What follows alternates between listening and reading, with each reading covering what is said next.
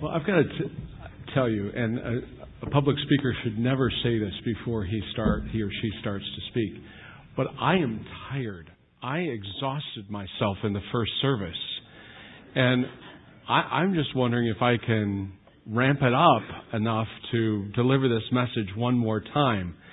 It's all fresh to you, but I feel like I've laid my heart out on the line this morning, and so I just need to kind of take a deep breath because I'm so excited about the speaking assignment I have this morning to talk about joy and celebration.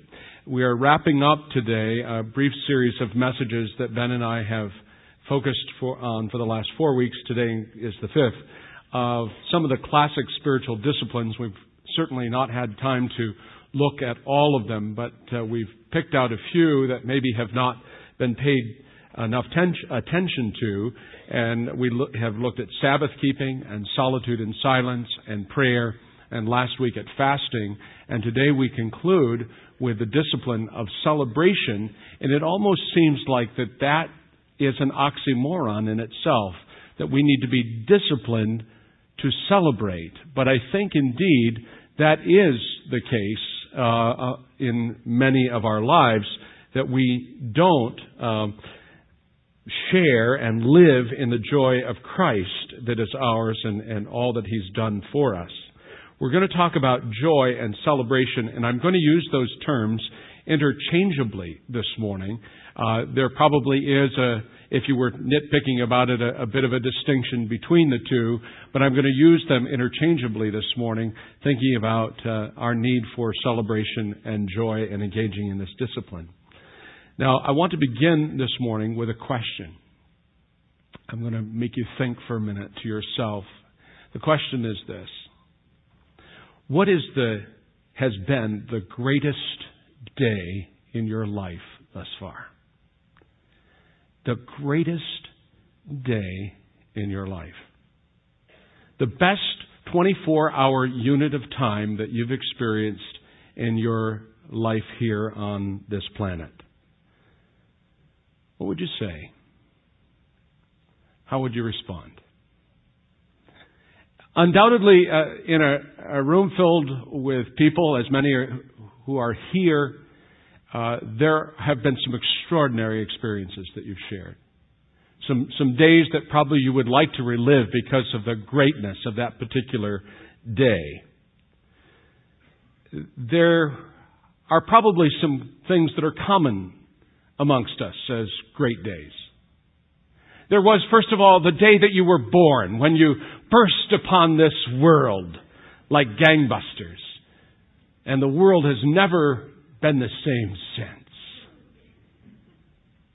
There was that day, maybe you remember it, perhaps not, when you took your first step, teetering and wobbling like a weeble, but you wouldn't fall down. No longer a crawler, but now you were up on 2 limbs and you were walking, and the world was never the same again. Perhaps your best day was that day when you spoke your first word, Mama, Dada, no. That was an amazing day when you gave birth to speech and you began to talk. And some of you haven't stopped since. There was the day when you learned how to read. Remember it? See Dick run. See Spot jump. And when you began to read, a whole new world opened up to you. It was an amazing day, the day you learned to read. There was that day when you got your first job. Do you remember it? I remember it well. I can't tell you what my first job was because I'll give away an answer in Married Life Live. But I remember my first job. I was so happy when I got that first payroll check. after working in that part-time job. I remember the pride I felt when I went down to the little First National Bank in Portville, New York, and I opened my first checking account and had real live checks, and I could write checks, and I felt so powerful and so independent. It was an amazing day. There was that day when you went on your first date or you had your first love. Do you remember your first love? Kitty O'Neill.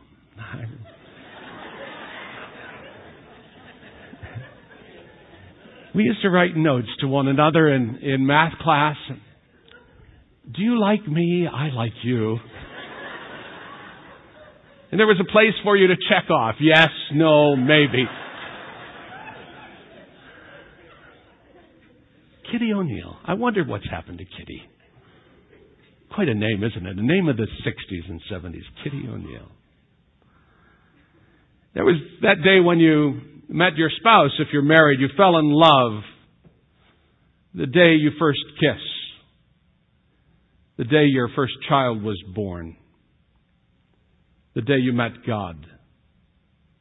The day you discovered His amazing grace and experienced His outstanding forgiveness. But I want to suggest to you one more possibility, and I think that a great case can be made for this. That the greatest day of your life,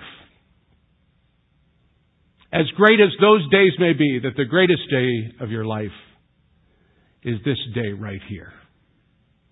October 26th, 2008. The greatest day of your life is right now, in this moment. Not that this day is necessarily going to be pain-free or easy, because possibly it won't. Undoubtedly for many of you, it won't be that way. But this moment that you and I have right now, it's what we've got. And it is a gift from God's hand. And we will never be able to replicate this moment with the people who are here in this place, on this day, in this time, in this way again. We will only pass by this moment once. Yesterday's gone. Tomorrow may never come. But we have this moment. And it is a gift of God. And it should be for us a cause for celebration. It's so easy not to live in the moment. You know, I know lots of people who spend their entire life regretting something that happened in the past or wishing that they'd have the opportunity of a do-over. And I know lots of people who spend their whole lives waiting for one of these days to come, when their ship will come in, waiting for one of these days, or worrying about one of these days. And I can promise you one thing, that if you're always living in the past, or if you fall prey to the temptation of always waiting for one of these days and living in the future, waiting for someday, I believe that it will kill your joy. And you will not be able to celebrate the gift of this moment and the gift of God's goodness. Today, this day, is God's gift to us. That's why the psalmist said, "This is the day the Lord has made.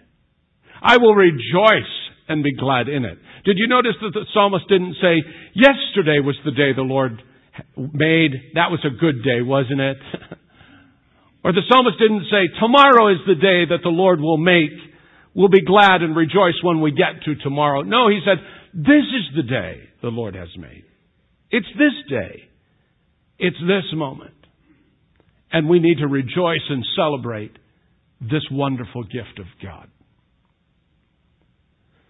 Paul, in our text today, the text that Ben read for us a few moments ago from 1 Thessalonians chapter 5, provides some final words of exhortation to sisters and brothers in the Lord that he dearly loved and cared for. And he gave them a list of some final instructions or exhortations about godly living, how a Christ follower should live. And his words are just stunning and so practical. And each one in themselves could be a sermon. He says, live in peace with each other. Be patient with everyone. Make sure that nobody pays back wrong for wrong. Be kind to each other. Pray continually. Give thanks in all circumstances. Do not put out the Spirit's fire. Avoid every kind of evil. But tucked there in the middle of this list of exhortations are these three words of instruction. It would be easy to jump over them and miss the import of these words.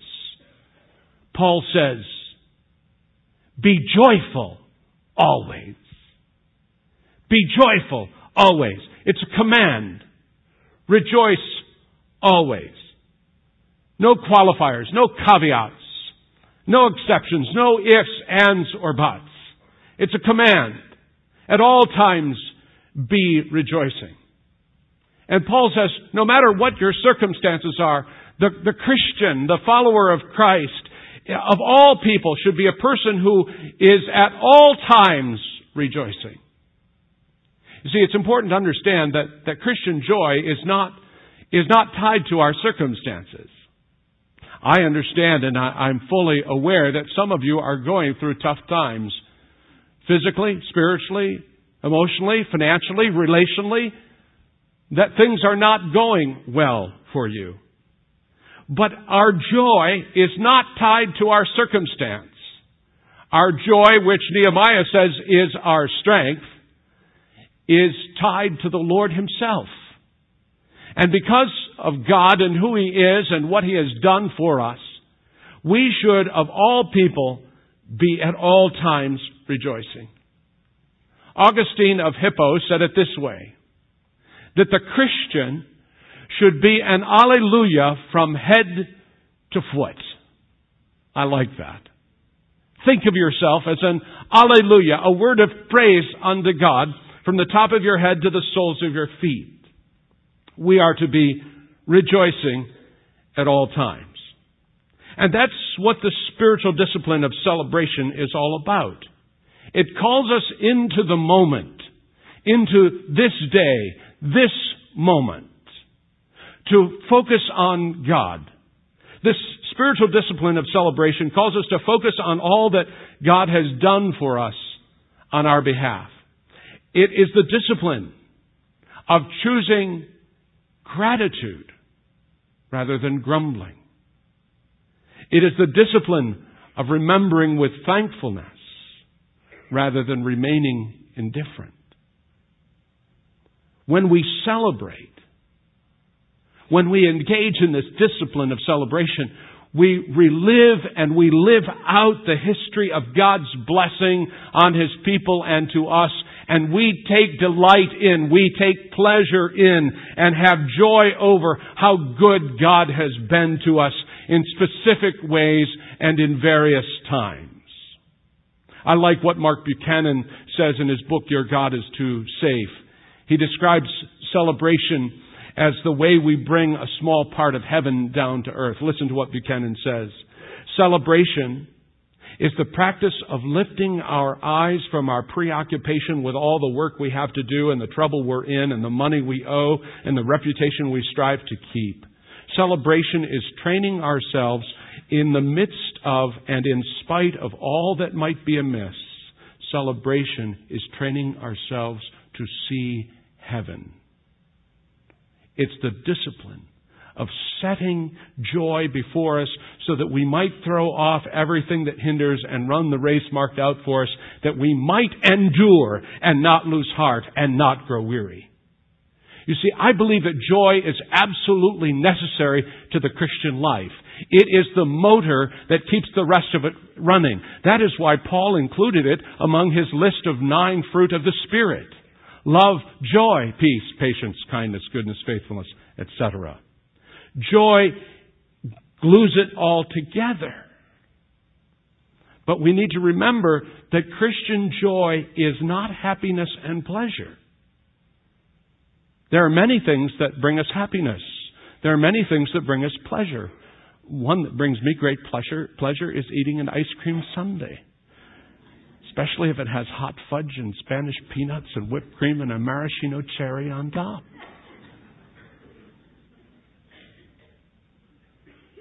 That might bring me momentary pleasure, but it is not the source of my joy. Shopping for some might be a pleasure, but ultimately shopping is empty. It doesn't bring lasting satisfaction. The pursuit of money may be a pleasure for some, but let's face it does not satisfy the longings of our heart. We attest to that by the famous reply of the industrialist of the 19th century, who, when he was asked how much money was enough to bring him happiness, he replied, just a little bit more. These things might bring us temporary happiness or pleasure, but they are not the source of our joy. True joy, Christian joy, only comes from our experience of our great God and His goodness toward us. Dallas Willard says this: you will not understand God until you understand this about Him, that God is the happiest being in the universe. The happiest being in the universe. You see, my friends, joy is at the heart of who God is. And we'll never understand the significance of joy in our own lives until we understand the importance of joy to God. And I believe that most of us underestimate the capacity that God has for joy. I think God has a marvelous sense of humor. I see evidences of that in all of His creation. And I believe that most of us underestimate His infinite capacity for joy. I want to read for you this morning a quote from a great thinker and writer by the name of G.K. Chesterton in his book Orthodoxy. It's a great book. You ought to read it. It's a heavy plow through. Let me warn you, it's thick, it's ponderous, but it is rich.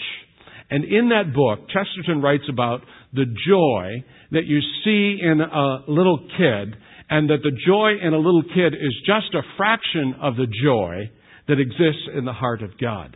And at the end of his treatise on this is one of the greatest sentences that I've ever read in my life. This is what Chesterton says: because children have abounding vitality, because they are in spirit fierce and free, therefore they want things repeated and unchanged. They always say, do it again. Let me just pause there for a moment. If you don't remember, do you remember, if you're a parent, do you remember your children they found something that was fun and they wanted to do it again? Remember when the kids were small, I would cross my legs and I'd put one of them on, here on the ankle, and we'd do to market, to buy a fresh pig, home again, jiggity jig. To market, to buy a fresh hog, home again, jiggity jog. And the kids would just squeal with delight and they would say, do it again, Daddy, do it again. To market, to buy a... Do it again, to market. Until I felt like my leg was going to fall off. But there is this boundless vitality in a child for a joyful experience. They never get tired of it. Chesterton goes on and says, and the grown-up person does it again until he is nearly dead, for grown-up people are not strong enough to exult in monotony. But perhaps God is strong enough to exult in monotony. It is possible that God says every morning, do it again to the sun and to the moon. Do it again in every evening. It may not be automatic necessity that makes all daisies alike. It may be that God makes every daisy separately, but has never got tired of making them. This last sentence, I think, is crucial. It may be that He has the eternal appetite of infancy For we have sinned and grown old, and our Father is younger than we. Isn't that a fabulous thought? That our Father is younger than we. We have sinned and grown old. We're worn down, worried, jaded, cynical, irritated, rushed, harried. We've sinned and we've grown old, and our Father is younger than we. Our God has a penchant to celebrate. And every morning He says to the sun, "Do it again!" And every night He says to the moon and the stars, "Do it again." And He never tires of celebrating the goodness of His creation. But somehow we get tired of it.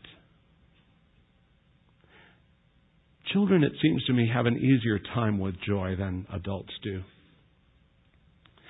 Children are more spontaneous. They live more in the moment. Of course, they're not weighed down with the concerns that you and I have in our adult world. But it seems to me that children are less concerned about what is proper and what the rules are. They're more willing to live in the moment. I was struggling to find a picture of this spontaneous joy from my own experience, and I finally settled on one picture that I think might make it clear to you. Many years ago, when our daughter, our oldest, Jessica, was young, the twins were born when Jessica was 16 months, and so Kathy had just like her own nursery school, keeping it all together. And one of the things that she would do while she was attending to the boys is for half an hour, she would put Jessica in front of the television set. And Jessica was not content to sit and watch the television. She had to get right up next to the screen and experience it. And when the song, "Sunny Day, sweeping the clouds away, on my way to where the air is sweet, can you tell me how to get to Sesame Street?" Well, when that came on, Jessica would start to do this little "Sunny day, keeping the clouds away." Nobody told her to do that. Nobody taught her to dance. But she was living in the moment. It was a gift. The music caused something to stir within her emotions and her body, and caused there to be an expression of unrestrained joy. There was something so spontaneous about that little dance. It was in the moment. But as Chesterton put it, we've sinned and we've grown old. We've forgotten how to be joyful. We've forgotten what it means to celebrate the moment. But this is what we were made for. We were made for joy. Lewis Smead says, to miss out on joy is to miss out on the reason of your existence. C.S. Lewis put it this way. He said, joy is the serious business of heaven. And probably the single most famous statement from the Westminster Catechism is the line, the chief end of man is to glorify God and to enjoy Him forever. Could I ask you a question? When's the last time in the moment you enjoyed God? You celebrated His goodness? Or as Paul puts it, you rejoiced in the Lord always. Again, I say rejoice. You see, when I engage in the discipline of celebration, I make an intentional, focused effort to concentrate on the goodness of God. Not my circumstances, not my life situation, but I choose joy. I choose to focus on God and acknowledge that my life and this day is a gift of God's grace to me, and in response to that, I express my gratitude and my delight in God with spontaneous celebration. The problem is that many of us have allowed life and its circumstances to steal our joy and to get in the way of joyful living. And it seems to me that one of the things that is most prone to get in the way of joyful living is our desperate desire as Christians to do things right, to get it right. I call this terminal earnestness. It's a condition wherein we are so desperate, it seems to me, we are so desperate to get things right in this matter of spiritual affairs that in the process we squeeze the life and the joy out of it. We become like dead automatons. We just go through the spiritual routines, doing all the right things, standing when they tell you to stand, and sit when they tell you to sit, and read when they tell you to read. And how would you know to clap on a song unless the worship team would begin to clap and suggest it? But we want to make sure we do it right. And in the process of wanting to do it right, we squeeze the life out of it. It happens among church leaders. I see this temptation among church leaders today. Doing church right. Having the latest and greatest programs from the most successful churches. Do church right, like Saddleback. Do church right, like Willow Creek. Do church right, like this one. Do church right. The right worship band, the right worship songs, the right lighting, the right sound. But there's no joy. And we become so worried about doing it right that we become like the Pharisees in Jesus' day who practiced absurdities and lost sight of the marvelous God who was in their midst in the moment. Was right there with them. But so often we're like that. We're so obsessed with doing church right or doing the Christian life right that in the process we squeeze the life of the Spirit out of it. And the joy is drained out of our walk with God. There's no joy. There are no alleluias. There's no sense of celebration. No longer is the flag of joy flying high from the castle of our heart. You have to be in Sunday school to know that reference. Do you remember that song? Joy is the flag flown high from the castle of my heart. But where has that gone?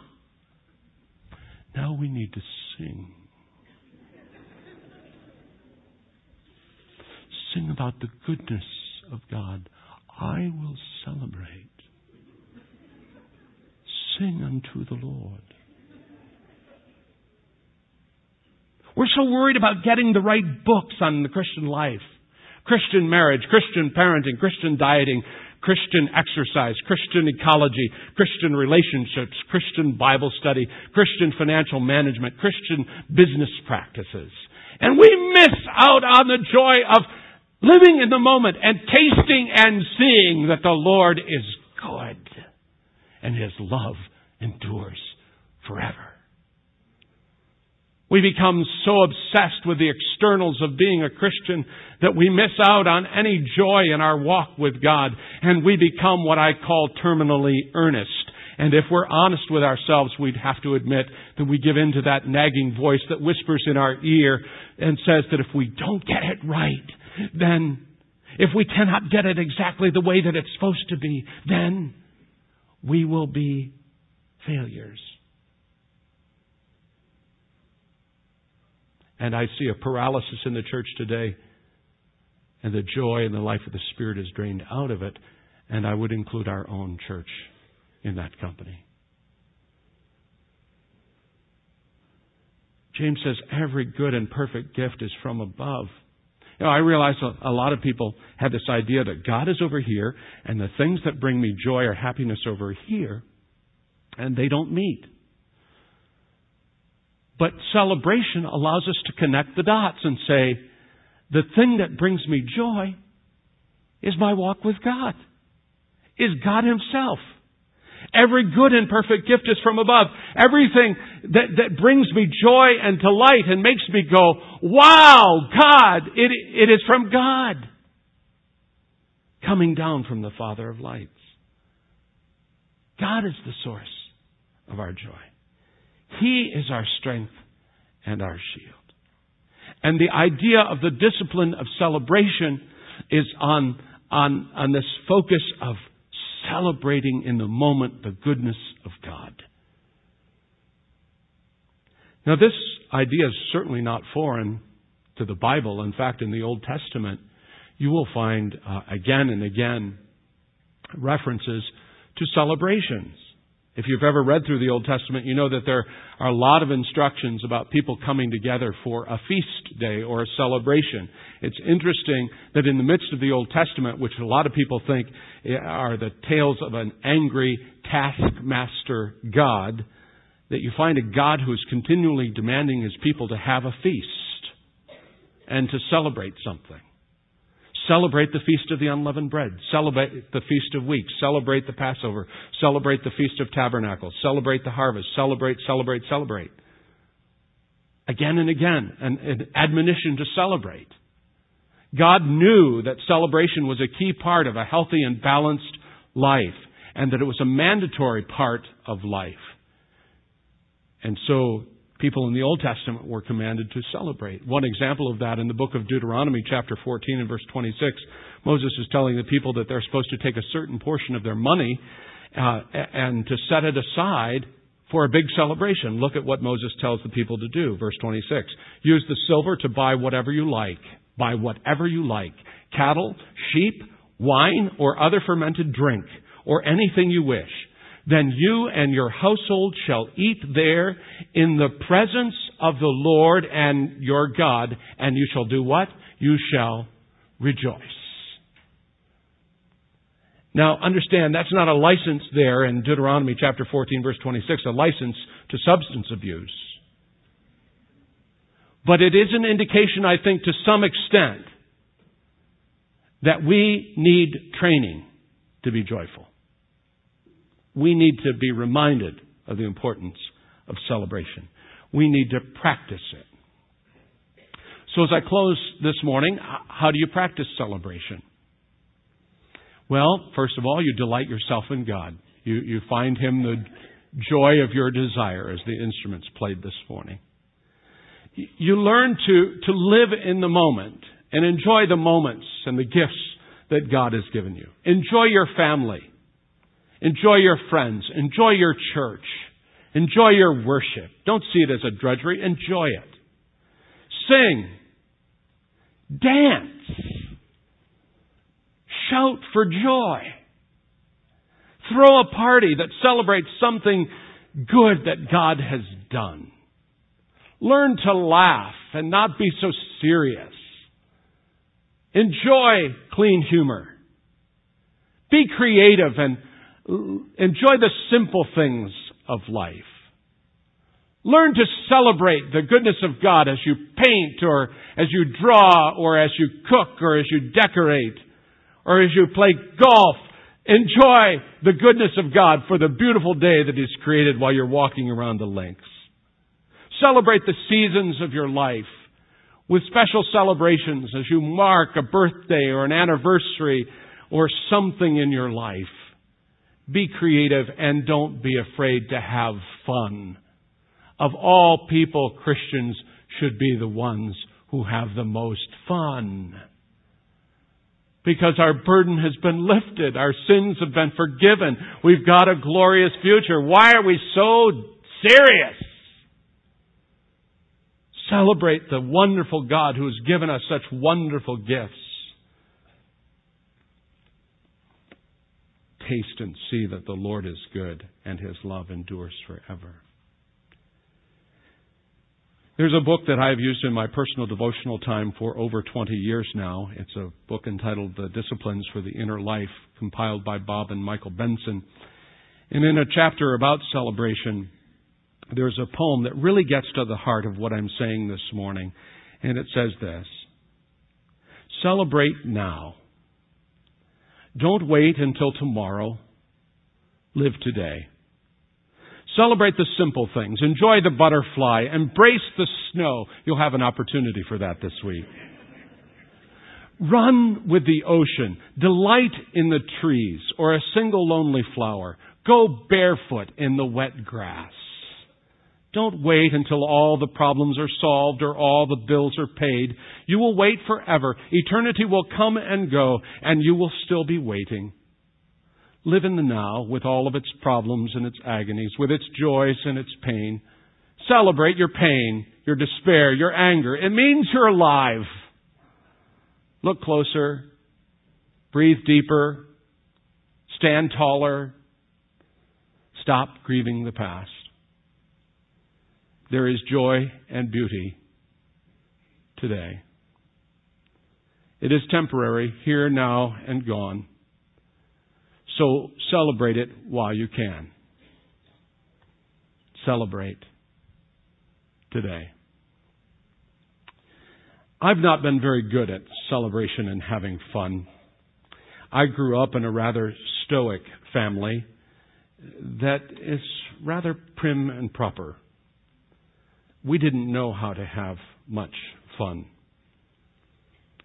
But my wife is teaching me how to have fun. One of the ways that she's teaching me to have fun happened early in our married life. It was our habit after dinner to take a walk. And every once in a while when we were walking together, husband and wife, Kathy would squeeze my hand and she'd look up at me and she'd say, "Let's skip."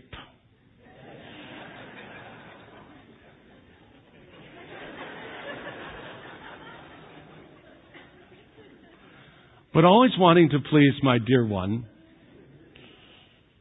And I bet you don't think I know how. I skipped with her. And even though the bones are getting older and the muscles tighter, there are still times when we walk when she'll look at me and say, "Let's skip." It's not a pretty picture now, I tell you.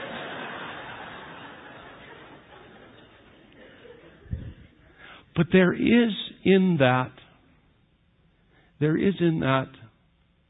an air of celebration in the moment. Recognizing that we have this moment today.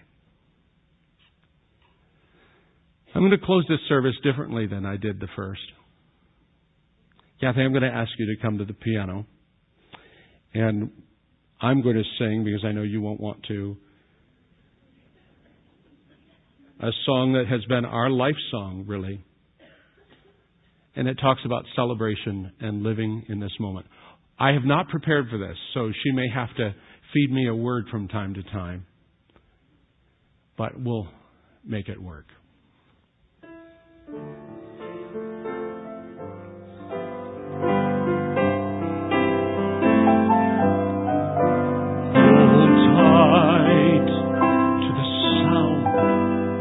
The music of living, happy sounds from the laughter of children at play.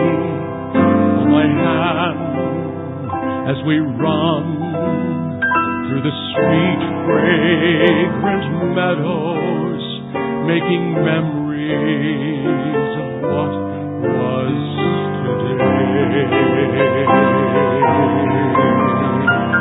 We have this moment to hold in our hands and to touch as it slips through our fingers like sand. Yesterday's gone and tomorrow may never come, but we have this moment today. tiny voice that I hear is my little girl calling for Daddy to hear just what she has to say. And my little sons running there by the hillside may never be quite like today. Tender words, gentle touch, and a good cup of coffee, and someone who loves me and wants me to stay. Hold them near while they're here, and don't wait for tomorrow to look back and wish for today. We have this moment to hold in our hands and to touch as it slips through our fingers like sand. Yesterday's gone, and tomorrow may never come, but we have this moment today. We have this moment today.